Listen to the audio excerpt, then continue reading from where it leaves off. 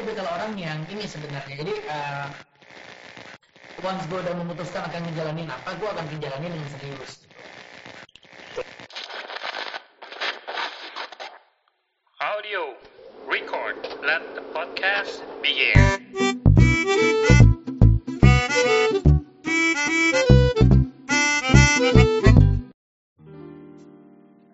Halo, selamat sore semua teman-teman Ragam Caster. Balik lagi kita dengerin podcast di Ragam Cast yang isinya tentang hal-hal yang bersifat sharing, bersifat inspiring, mulai dari hal-hal yang paling ringan, dari musik, dari film, dari hobi, apapun itu yang kira-kira bisa membuat teman-teman tuh terbuka matanya atau memberikan inspirasi. Nah, sekarang inspiring story kita hari ini adalah dari seseorang yang memang sudah sangat dikenal luas.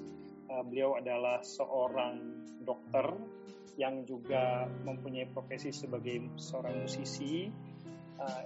Alhamdulillah dua-duanya sukses, dua-duanya maju, dan ini yang kita mungkin minta cerita dari beliau tentang gimana sih kiat-kiat membangun karirnya dari dua dunia ini. Kalau nggak salah 3 sekarang beliau juga seorang sutradara dari satu film yang cukup menghebohkan dunia pertelevisian gitu ya. Nah, sekarang kita ada Dr. Tuku Adi Fitrian yang lebih dikenal dengan Dr. Tompi. Halo Om.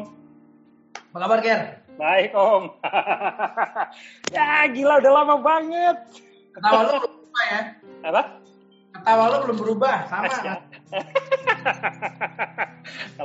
Kalau berubah bahaya, berarti ini gua so jaim. Gimana? Lagi sibuk apa, Om? Gue sih sebenarnya gue cuma pagi ke klinik doang sampai sore. Udah, gue nggak kemana-mana. Selebihnya langsung pulang ke rumah. Oh gitu. Untuk kegiatan musik? Nyaris nggak bermusik sih, kecuali ada beberapa yang kayak konser di rumah aja. Kayak kemarin gue nonton tuh yang mostly jazz. Ya intinya sih nggak kemana-mana. Jadi kalaupun gue bermusiknya dari rumah atau dari kantor. Jadi nggak yang manggung kemana gitu. Oh oke. Kita terakhir ketemu 2008, ingat nggak lo? Wah gila, gue terus terang kalau tahun lo tanya gue nggak ingat, tapi yang jelas ketemu itu zaman nama Daniel ya nggak sih? Yoi, sama lo sama Daniel. Nah, bro, ya sekarang kan ini kita kan mau ngobrol-ngobrol tentang inspiring nih dari seorang Tompi gitu ya, maksud gue lo bisa menjalani sebuah profesi yang dua-duanya bisa dibilang tuh diidam-idamkan orang gitu ya, seorang dokter yang sukses, seorang musisi yang sukses. Kalau gue boleh runut nih dari belakang, sebenarnya dokter dulu atau musik dulu sih? Dokter dulu. Oh dokter dulu ya? Dokter dulu. Oke. Itu tahun berapa bro? Gue masuk kedokteran itu di UI tahun 97. Oh oke. Gue masuk kedokteran, terus tahun yang sama itu gue pertama kali nyanyi. Di tahun yang sama pertama kali nyanyi, oke. Gue tuh baru mulai nyanyi pas kuliah. SD, SMP, SMA gue nggak pernah nyanyi. Oh gitu. Dan lu nggak les atau bener-bener pure natural? Pada awalnya belum nggak belajar pada awalnya. Oh pada awalnya. Itu gue ngerasa ini harus gue seriusin nih. Saya serius, gue mulai mencari guru. Oke. Gue mulai belajar sama ada beberapa orang. Pernah belajar sama Mbak Berta, gue pernah lebih lama gue belajar sama Bu Deviana juga. Oke. Bukan sekolah ya, maksudnya bukan kayak anak kuliah gitu, nggak gitu juga. Nah kalau sama Mbak Berta gue memang sempet ikut kelas workshop vokalnya dia, sama gue ikut kelas workshop vokal di sekolahnya dia waktu itu. Nah selebihnya karena dia nawarin gue untuk ikut project big bandnya mereka waktu itu, belajar by doing kan, jadi learning. Terus main sama big bandnya, Nah, dikasih materi lagu, terus gue nyanyi, ada yang kurang-kurang dibenerin, jadi kayak gitu sih prosesnya. Oke, dan itu terus tuh ya, malah ke bawah ya? Ya ke bawah sampai sekarang. Jadi emang sebenarnya bernyanyi itu bukan cita-cita gue sih. Gue nggak pernah punya cita-cita penyanyi. Jadi emang cita-cita lo tuh dari dulu dokter ya? Enggak, gue nggak pengen jadi dokter juga dong. Ternyata nyokap gue. Oh gitu, serius lo? Ya serius. Oh ya? Menjadi penyanyi bukan cita-cita gue. Nah cita-cita gue justru sebenarnya lebih ke arah film. I see. So nanti kita ngobrolin tentang film itu, ternyata itu passion lo dari dulu sebenarnya. Ya, gue dulu lulus SMA pengen kuliah IKJ sebenarnya. Gue pengen banget sekolah di IKJ, kuliah ngambil entah itu waktu itu gue belum putusin ya mau bidang apa. Jelas gue pengen masuk IKJ. Gue udah ngomong ke nyokap gue. Bokap. Cuma ya, orang tua kan pada di zaman itu orang tua sih beranggapan jangan gitu. Iya. Nah kebetulan akademik gue lumayan lah gitu. Akademik gue nggak malu-maluin, jadi nyokap ngerasa lo harusnya jadi dokter aja. Kasian tuh nilainya bagus gitu, disia-siain gitu, nilainya kan bagus gitu. Dipaksa pilih kedokteran UI. Dan masuk ya, kerennya tuh masuk gitu loh. Masuk. Nah terus gimana? Gue tipikal orang yang ini sebenarnya. Jadi once gue udah memutuskan akan ngejalanin apa, gue akan ngejalanin dengan serius. Gitu. Kelihatan maksudnya. Iya, hasilnya kelihatan Om. Walaupun sesuatu yang mungkin gue nggak suka di awalnya ya. Nah, udah gue jalanin deh. Nah itu gue jalanin benar-benar, nggak main-main gitu, nggak asal lewat aja. I see. Nah terus dulu waktu pas kedokteran lu ambil itu, emang lu arahnya ke bedah plastik atau estetik? Kan awalnya dokter umum dulu dong. Iya. Terus kan lo ngambil spesialisasi? Ya, terus setelah lulus dokter umum, gue sempat kerja sebentar. Lama dari situ baru gue masuk spesialisasi. Dan lo langsung memutuskan untuk di estetik ya? Ya, langsung di bedah plastik. Mantap. Nah terus itu berjalan, lu untuk di dunia musiknya sendiri itu mulai kapan lu tekunin sebagai profesi? Musik itu sambil gue sekolah sebenarnya. Jadi, nah gue kan terus terang gue bukan dari keluarga kaya lah, biar ya. Alhamdulillah bokap nyokap mensupport pendidikan gue dengan baik. Maksudnya gue dapat tempat tinggal yang oke, kecukupan. Cuma kalau buat jajan, buat gue pengen nonton setiap minggu itu nggak ada budgetnya. Oke. Karena gue di kedokteran tuh kan teman-teman gue rata-rata yang setiap hari mereka bisa pulang sekolah tuh nongkrong di mall dulu kan. Dan gue sama hal cemplung di lingkungan itu, sama hal. Iya. Kan nggak mungkin dong gue nongkrong terus gue nggak makan sendiri, yang lain pada makan. Iya. Adalah jadi sementara gue nggak mungkin juga pakai uang jatah kebutuhan hidup gue yang primer buat itu gitu kan. Gue merasa aduh gue harus putar kepala nih, gimana cara gue dapat pendapatan tambahan gitu. Nah mulai deh zaman kuliah itu, mulai dari ngajar adik-adik temen gue. Beberapa adik teman gue tuh gue ngajarin les, pulang kampus gue ikut pulang sama dia, gue ngajarin les mereka. Les apa? Les matematika, fisika, kimia. Wah, gitu. Keren. Nah, terus. I do it for money, man. Yoi. Nggak tuh, cuman Dan ini kalau gue nggak ngobrol sama lu, gue nggak pernah tahu maksudnya. Emang gue cerita sih ke orang lain. Gokil loh. Gokil. Oke, terus. Tapi kan gue karena memang gue passionnya, kan sekolahnya udah capek ya. Gue capek juga nih, capek juga. Sebenarnya duitnya lumayan tuh. Sekali ngajar gue dibayar 85.000 waktu itu. Mantap. Tahun segitu tuh ya? Ya tahun 97 lumayan lah. Lumayan.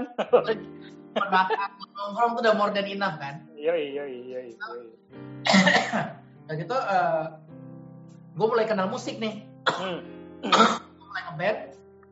Nah begitu gue mulai ngeband, mulai main di kafe-kafe gitu. Nah itu lumayan tuh. Setiap malam gue perform, gue dibayar 100.000, 125.000 gitu ya.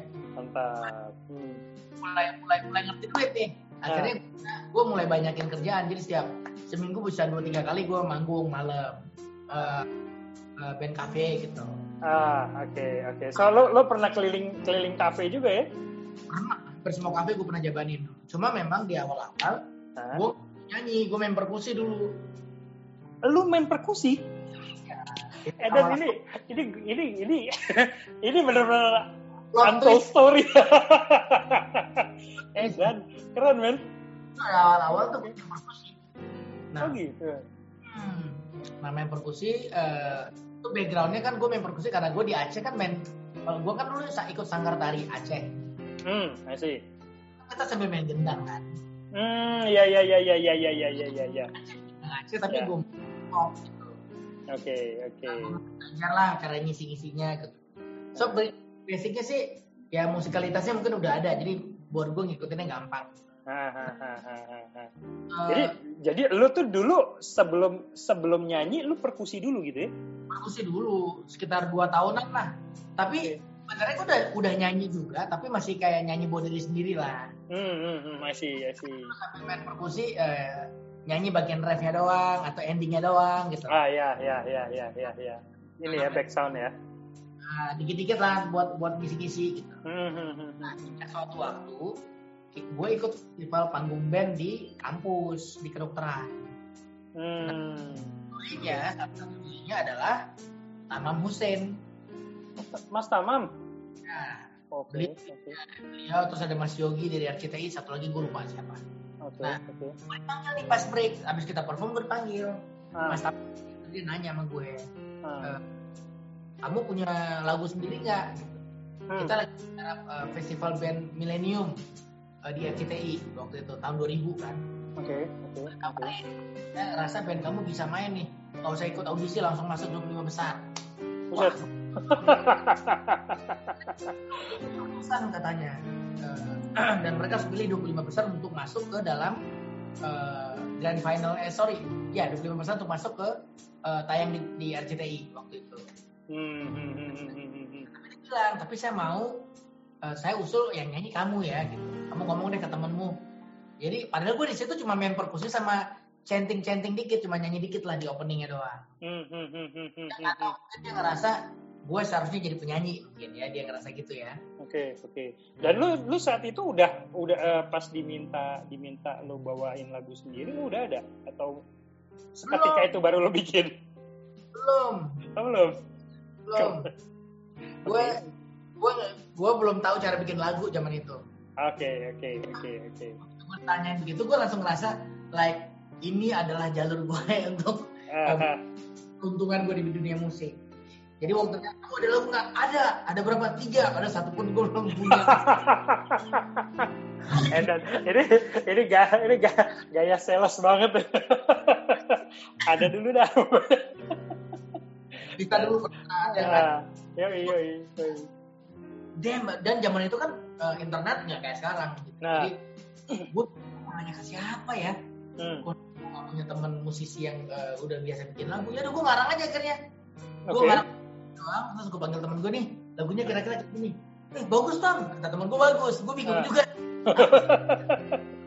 Udah, jadi beranjak dari situ lah. Akhirnya udah mulai jadi sering nyanyi sampai akhirnya gue udah mulai manggung setiap ada satu era sekitar tahun 2002-2003 itu gue nyanyi di kafe hampir setiap malam kecuali malam Senin.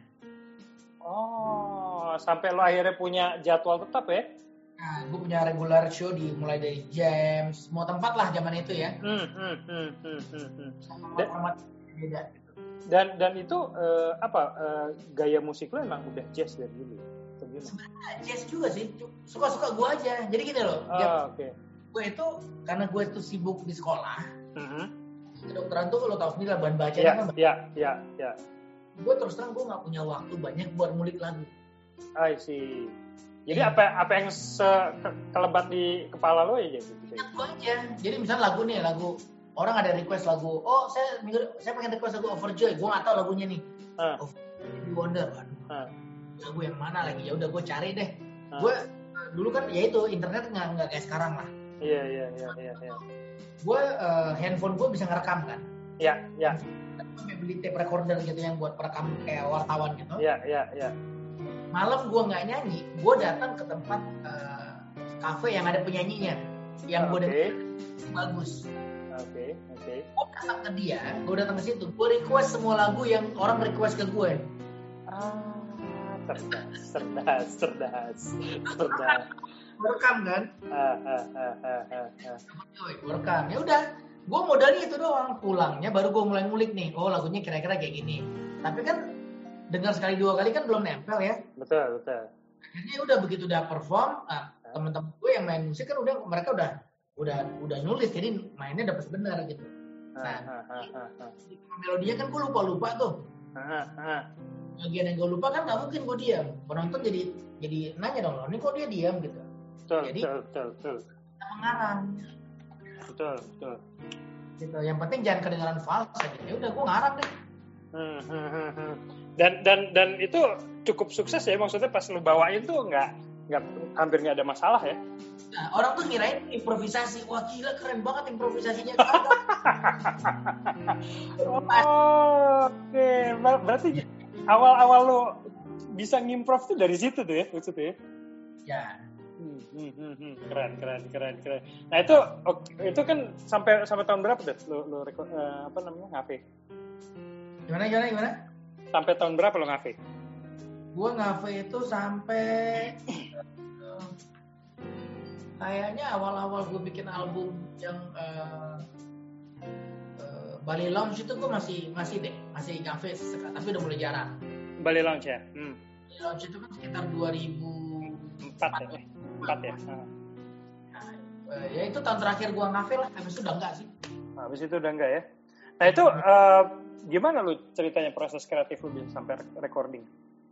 Ada produser kah? Ada gue kan karena lompat-lompat mainnya dari satu kafe ke kafe yang lain, udah gitu gue sering bergaul, akhirnya diajak sama banyak band.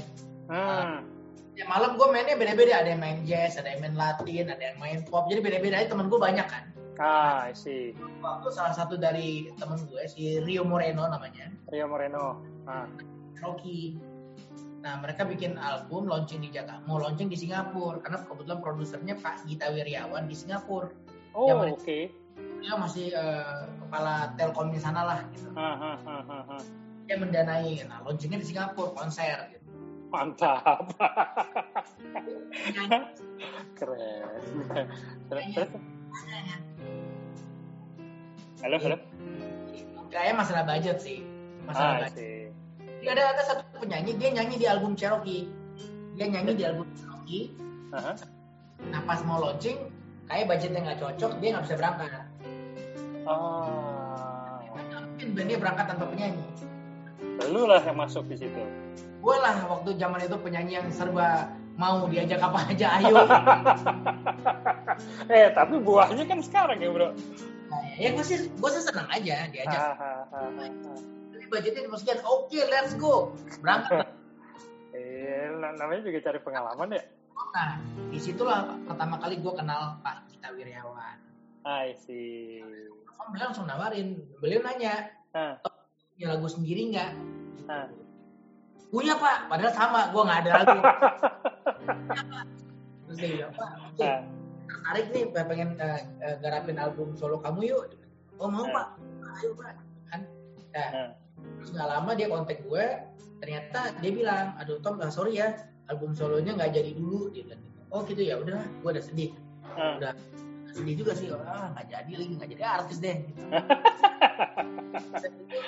Ternyata nggak berhenti di situ, terus dia bilang, Pak kita bilang, tapi kita bikin yang ini dulu, yang grup dulu. Nah saya pengen kamu yang nyanyi. Sama-sama aja. Jadi ya bikinlah project multinasional. Itu lahirlah Bali Lounge. I see. Itu malah seru tuh. Jadi karena memang ada dari Malaysia, ada dari Indonesia, ada dari Prancis, ada dari Amerika kan, playernya macam-macam. Meledak lagu Something Strongnya meledak. Kebetulan memang itu lagu-lagu gue sih. Gue ada 3 lagu vokal gue yang tulis, nah meledak tuh lagunya. Gue ada kesempatan di industri sampai sekarang. Ya, sampai sekarang. Nah, kalau bicara tentang bikin lagu, lu proses kreatif lu gimana sih biasanya dalam bikin lagu? Apakah lu lagu tuh dari pengejawantahan keseharian lu atau pengalaman lu, atau lo bikin kayak gue lagi pengen bikin lagi nih dah jadi gitu? Kalau dulu sih gue lebih suka menghayal ya. Gue pengen bikin lagu tentang perselingkuhan gue pengen bikin lagu tentang jatuh cinta aja, tapi semuanya tuh khayalan gitu. Gue jarang nulis lagu based on true story. I see, oke. Lebih ke fiksi lah, gue meng-create sesuatu di kepala gue gitu. Ya. Pemicunya itu kejadian-kejadian yang terjadi di sekitar gue. Misalnya pas ada temen gue cerita tentang gila nih pacar gue gini, ya udah itu jadi tema dasarnya gitu. Tapi selebihnya ya gue mengarang bebas lah. Semakin kesini semakin berubah sih. Kalau sekarang gue lebih suka mengangkat apa yang gue lihat. Apa yang lo lihat? Oke. Misalnya gue ngelihat ada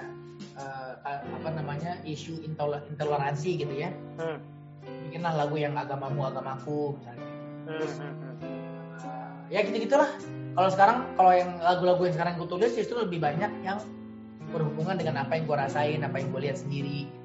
I see. Apa kegelisahan gue lebih ke situ sih. Oke. Nah, lo selain buat lo nulis juga buat orang lain ya lagu untuk penyanyi lain?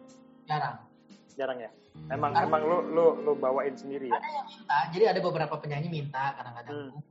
Tapi somehow waktu dia coba nih semua nih. Terus gue nggak happy gitu. Kok kayaknya nggak seperti yang gue bayangin ya.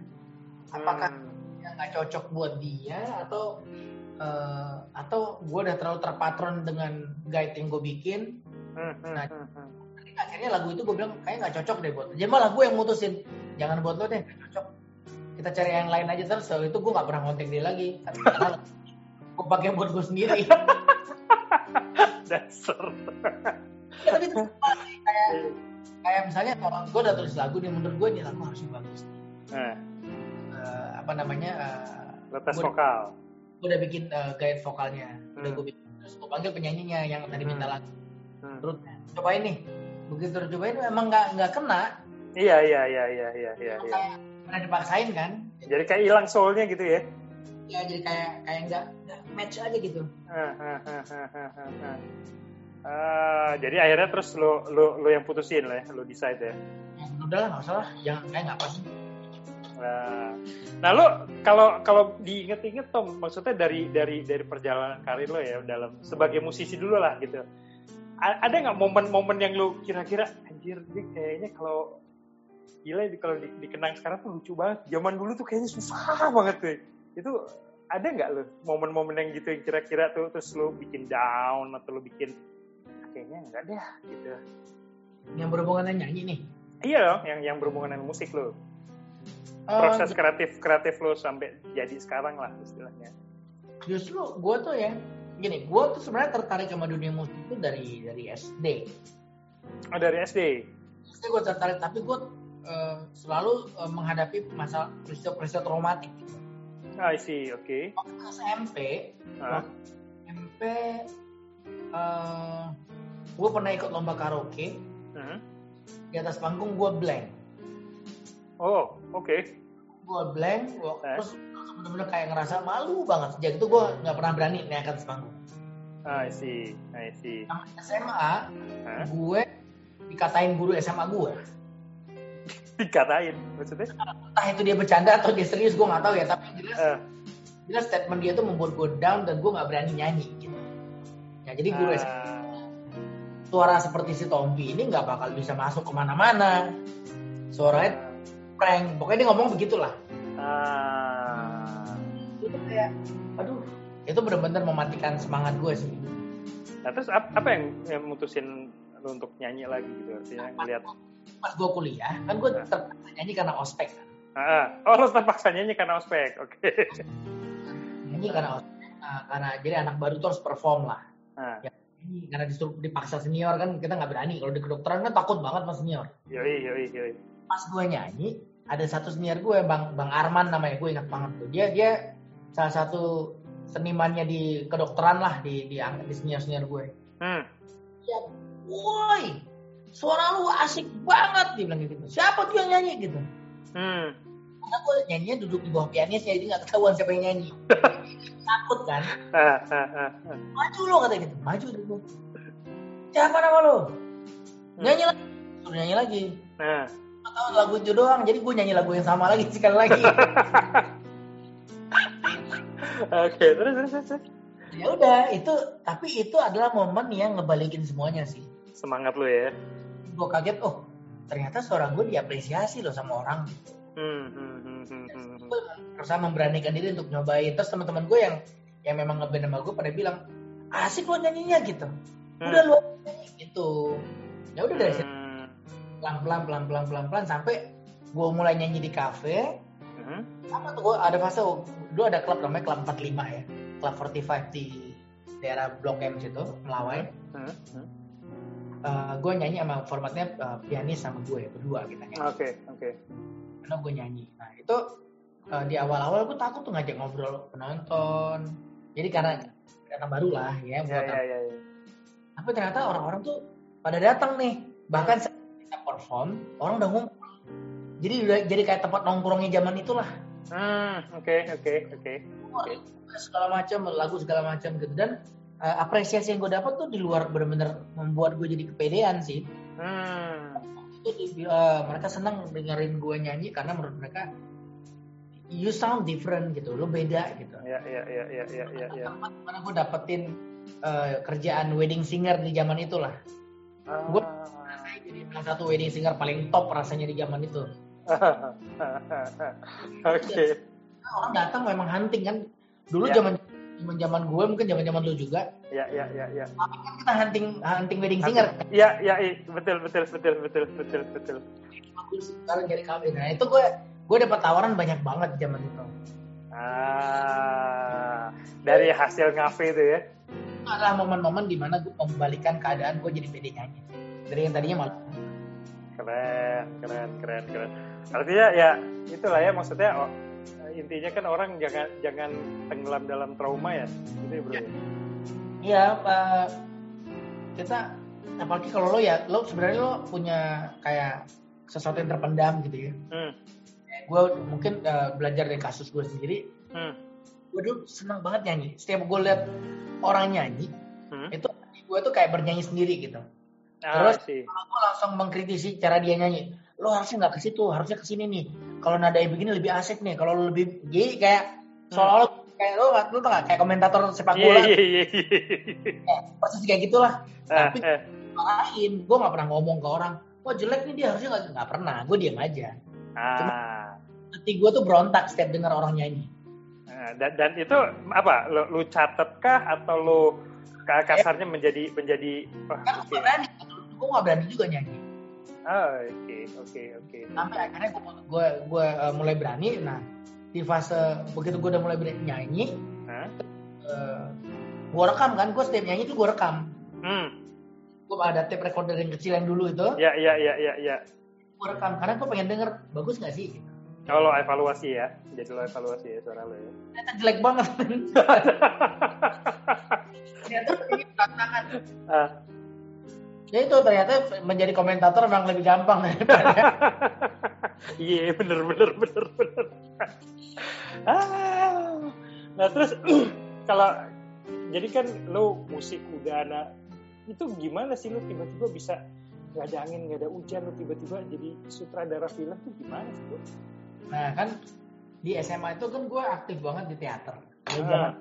Dari zaman SMP gue udah jadi sutradara terbaik di perlombaan teater di lingkungan gue itu.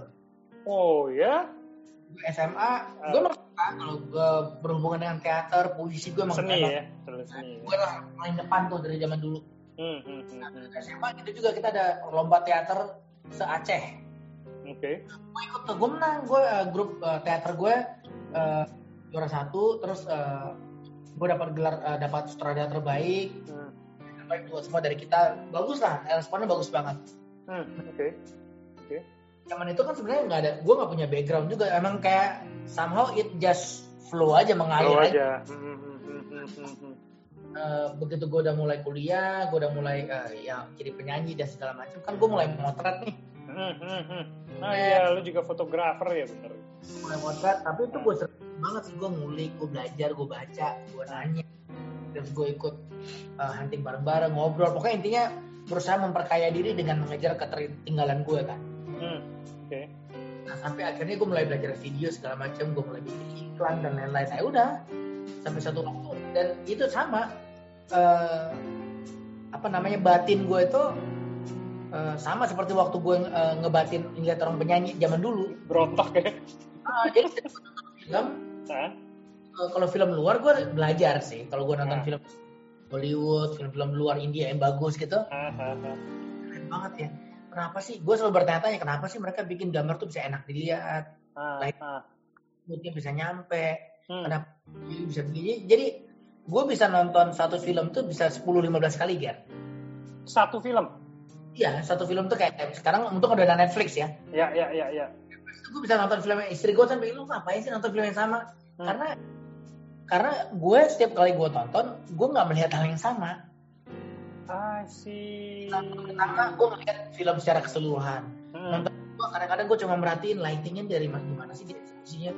Oh dari begini. Jadi gue kayak berusaha belajar dari apa yang orang udah kerjain gitu. Itu secara otodidak berarti ya? Lu hanya learning by watching ya?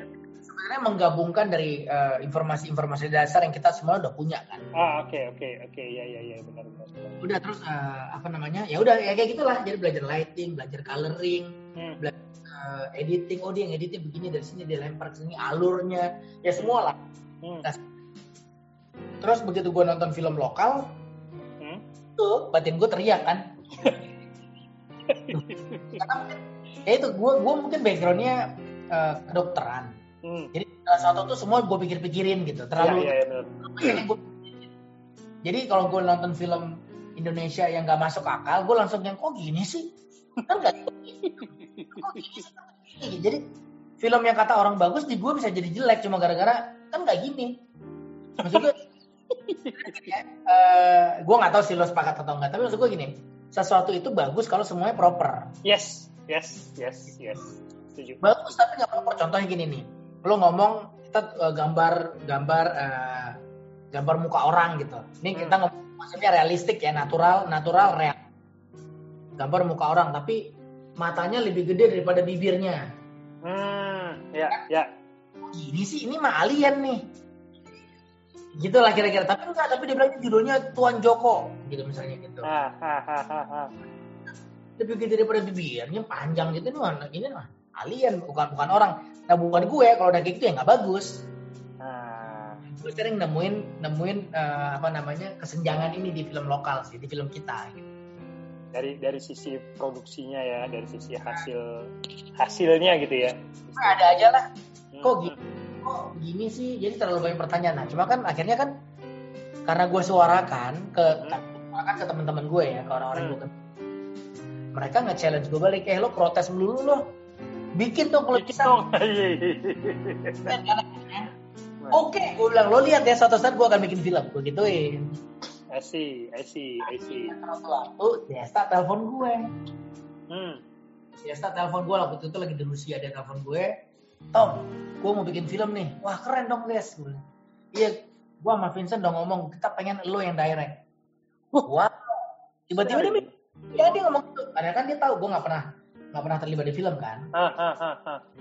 Fresh blood dia bilang gitu. Gue ngerasa lu bisa sih. Gue udah kerjain banget. Gue selama ini kan kerjain project-project pendek bukan panjang. Oh, lu yakin Des? Iya. Wah, gue tersanjung banget nih, thank you gue bilang gitu. Filmnya apa? Nah itu dia, belum ada judulnya, belum ada filmnya. Gimana sih Des, lu suruh gue yang ke direct tapi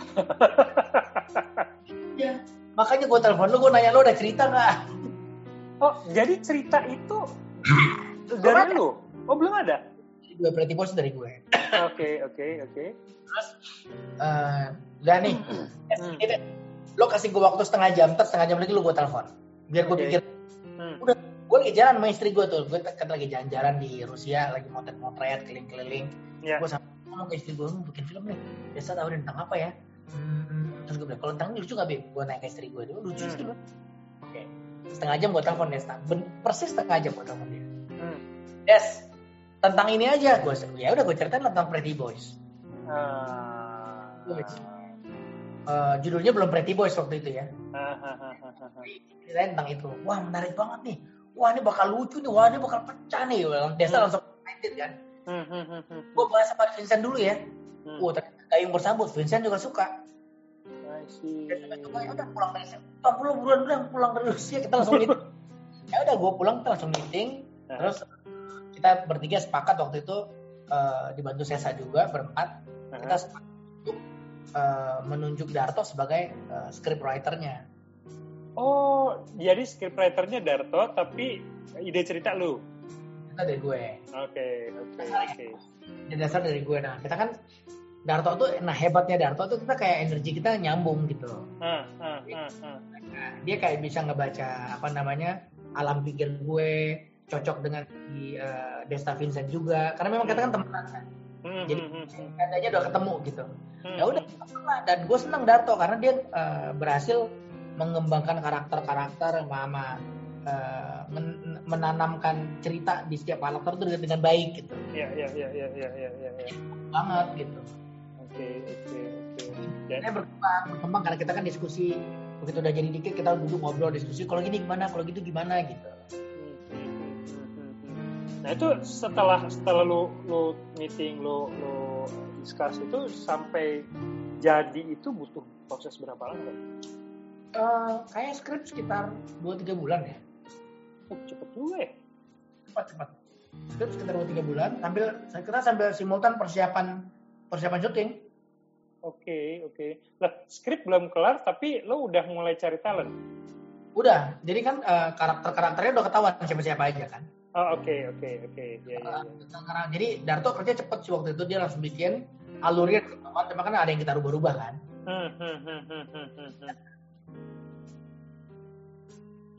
Halo? Iya, perubahan jalan. Nah, terus. Sorry, hilang tadi. Jadi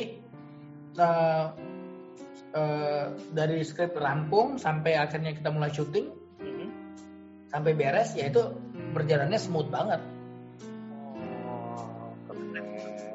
Sebenarnya isi orang baru semua sih. Iya. Orang lightingnya juga bukan pemain lama-lama amat gitu. Dan itu cukup menggemparkan karena ide ceritanya memang, kalau gue sih setuju sih sama Desta juga, maksudnya fresh banget ide ceritanya gitu. Nah itu apa yang lu mendasari lu bikin apa kan temanya apa sih, hancurnya pertelevisian. General kan tentang itu, tapi sebenarnya lebih spesifik gue tuh pengen mengangkat tentang bagaimana perlakuan orang-orang dengan berbagai dimensi angle terhadap kewaria-wariaan. Itu kalau nggak salah nyambung dengan konsep dulu yang bukan konsep ada sindiran di TV itu yang orang tuh agak-agak gitu ya. Jadi itu yang gue pengen angkat, bahwasanya kan ada satu fase di mana isi TV begitu semua kan. Iya, betul. Tanpa bermaksud menjudge, menempat. Konsep gue pada waktu itu berpikir gini nih. Gue ada rasa kasihan, gue ada rasa nggak setuju, gue ada rasa sesuatu yang harus dibela. Jadi film ini komplit sih.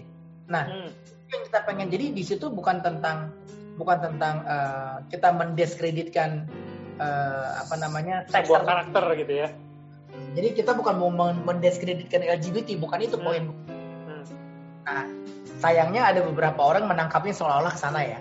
Tapi sebenarnya gue sih nggak kesana pemikirannya. Tapi yang gue coba sajikan di atas meja adalah bahwasanya ada sekelompok orang yang memang ya let's say lah dikenal sebagai dianggap sebagai bencong atau waria gitu misalnya gitu. Karakternya ini menjadi bahan ejekan. I see. Gitu kan, Iya. udah gitu dijadiin konten, tapi somehow juga menginspirasi. Iya. Tapi somehow juga menjadi momok.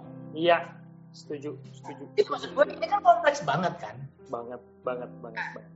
Ini yang gue pengen angkat, bahwasanya ternyata dengan jokesnya itu sedikit sensitif, seolah-olah jadi kayak menghina mereka. Sebenarnya itulah yang terjadi di TV. Lo kalau lo datang ke acara talk show TV ya, kayak acara misalnya Asyad kayak atau acara atau dangdut ya, banyak tuh. Semua. Dan bercandaannya kasar ya. Gue dalam posisi yang gue nggak nyaman, misalnya gue kasihan gitu. Kasihan mereka digituin gitu. Iya. Tapi mereka yang digituin pun ya mereka senang aja di situ. Ya no choice juga mungkin kali ya. I don't know lah, tapi intinya adalah perspektifnya adalah gue pengen mengangkat tema ini semua. Keberadaan mereka, bagaimana mereka diperlakukan selama ini, baik itu menyenangkan atau tidak, itu yang terjadi. Itu message lo kena banget sih bro, karena gue sebenarnya angle-nya ke situ. Gue berharap orang mungkin di bioskop ketawa, tapi setelah ketawa gue berharap lo di rumah harus mikir sih, merenung. Iya betul. Pokoknya nggak sih menertawakan mereka. Betul. Di film menertawakan karena itu adegan, tapi pada real life kalau itu saudara lo, apakah akan lo tertawain? Iya. Pesan gue kedalaman kali ya, jadi nggak nyampe. Tapi ya untuk harusnya sih, karena gini, lu membawakannya itu cukup fun gitu ya. Jadi gue ngeliatnya juga pada saat kita nonton gitu, kebetulan gue juga ada di IG ada review tentang film gitu kan. Itu gue dengan sangat gamblang memberikan nilai bagus gitu. Artinya gue bilang, gila ini message-nya keren loh, gue bilang gitu. Jadi apa ya, harusnya sih tidak yang tadi lo bilang orang salah menangkap dengan perspektif mereka, kayaknya ya ada lah yang begitu kan. Ya kita kan nggak bisa ngejudge juga ya. Gue nggak bisa mencegah orang untuk berpikir sesuka-sukanya dia kan. Betul. At least gue melakukan klarifikasi bahwasanya gue nggak bermaksud. Jadi kalau tersinggung ya gue minta maaf, sorry, but I don't mean it gitu. Cuman gue bukan ke situ gitu. Nah, keren. Nah, apa bro yang kira-kira ke depan yang lu pengen lakukan hal baru biar nggak jenuh? Gue sekarang lagi senang-senangnya bikin film sih. Jadi gue rasa goal terdekat gue adalah masih seputaran film. Masih seputaran film. Dan ada project yang sedang doain aja. Mantap. Kalau ada corona kita ada syuting, gara-gara ada corona nggak jadi syuting. Oke. Bro, lo ada apa yang mau disampaikan nggak kepada orang-orang yang mungkin dengar podcast gue ini, terus kira-kira bisa membangkitkan inspirasi lah buat mereka gitu? Ya mungkin ya ini adalah value yang masih gue pegang oleh gue sampai sekarang sih. Setiap gue punya keinginan, gue selalu memberikan goal mimpi yang setinggi-tingginya. I see. Oke. Ada beberapa teman gue, even beberapa orang yang cukup dekat sama gue bilang, lo kalau mimpi jangan ketinggian. Nah, kalau nggak kesampaian, lo kecewa banget. Terus gue bilang, at that point gue rasa kita berbeda pandangannya. Kalau menurut gue, lo harus mimpi yang setinggi-tingginya. Kalau perlu yang nggak mungkinnya. Kenapa? Tapi dengan satu syarat, lo berusaha mencapainya ya. Ya. Dengan segala effort. Lo punya mimpi 10. Wah, jangan bro, 6 aja. Ntar jadi kita nggak malu-malu banget kalau nggak tercapai. Salah. Kalau lo mimpinya cuma 6, lo dapat 3. 3 means nothing. Yes. Tapi kalau lo mimpinya 10, lo dapat 6. Tuh, lihat. Lo dapat lo 6. Iya. Ya sebenarnya tadi lo istilahnya lo targetin, lo turunin segitu, gitu kan ya? Ya kalau enggak, jadi emang. Tapi kan kalau lo targetnya lo aja udah nggak maksimal, ya lu udah pasti nggak maksimal karena effort lu akan setengah-setengah kan. Ya, betul. Jadi kalau gue itu pesannya mungkin buat teman-teman yang mungkin sekarang lagi dengerin, lu punya keinginan apa ya, lu kejar. Lu kejar sampai benar-benar titik darah penghabisan deh. Kejar sampai dapat. Jatuh pas itu tinggi-tingginya. Gitu. Keren. Salah satu kunci keberhasilan kita itu adalah ya lu tidurnya lebih sedikit daripada orang lain. That's it. Itu dalam sih. Karena mostly success people do that. Gue setuju. Iya, kalau kadang-kadang gue suka bingung sih sama orang yang ya saya udah berusaha tapi tidurnya masih lebih banyak gitu daripada dia bangun nih. Iya, benar. Jadi kalau jam tidur lu masih lebih banyak daripada jam lu bangun, ya itu ada yang salah sama hidup lu sih. Oke. Bro, terus untuk musik akan ada apa dalam waktu dekat? Musik nggak, ada beberapa project yang lagi gue kerjain, satu sama masih berhubungan dengan mendiang almarhum Glenn Fredly. Terus ada beberapa project lah, cuma ya sekarang gue belum bisa ngomong apa-apa karena memang belum mulai bergerak kan. Belum jalan ya. Enak gitu. Sip, mantap, thank you banget Om Tompi udah bisa sharing di Ragamcast ya. Yeah, mudah-mudahan bisa menginspirasi teman-teman. Gue juga truly gue admire your work, keren-keren, musik lo enak-enak. Oke, bro, thank you, sukses terus ya bro. Oke, sama-sama Gel.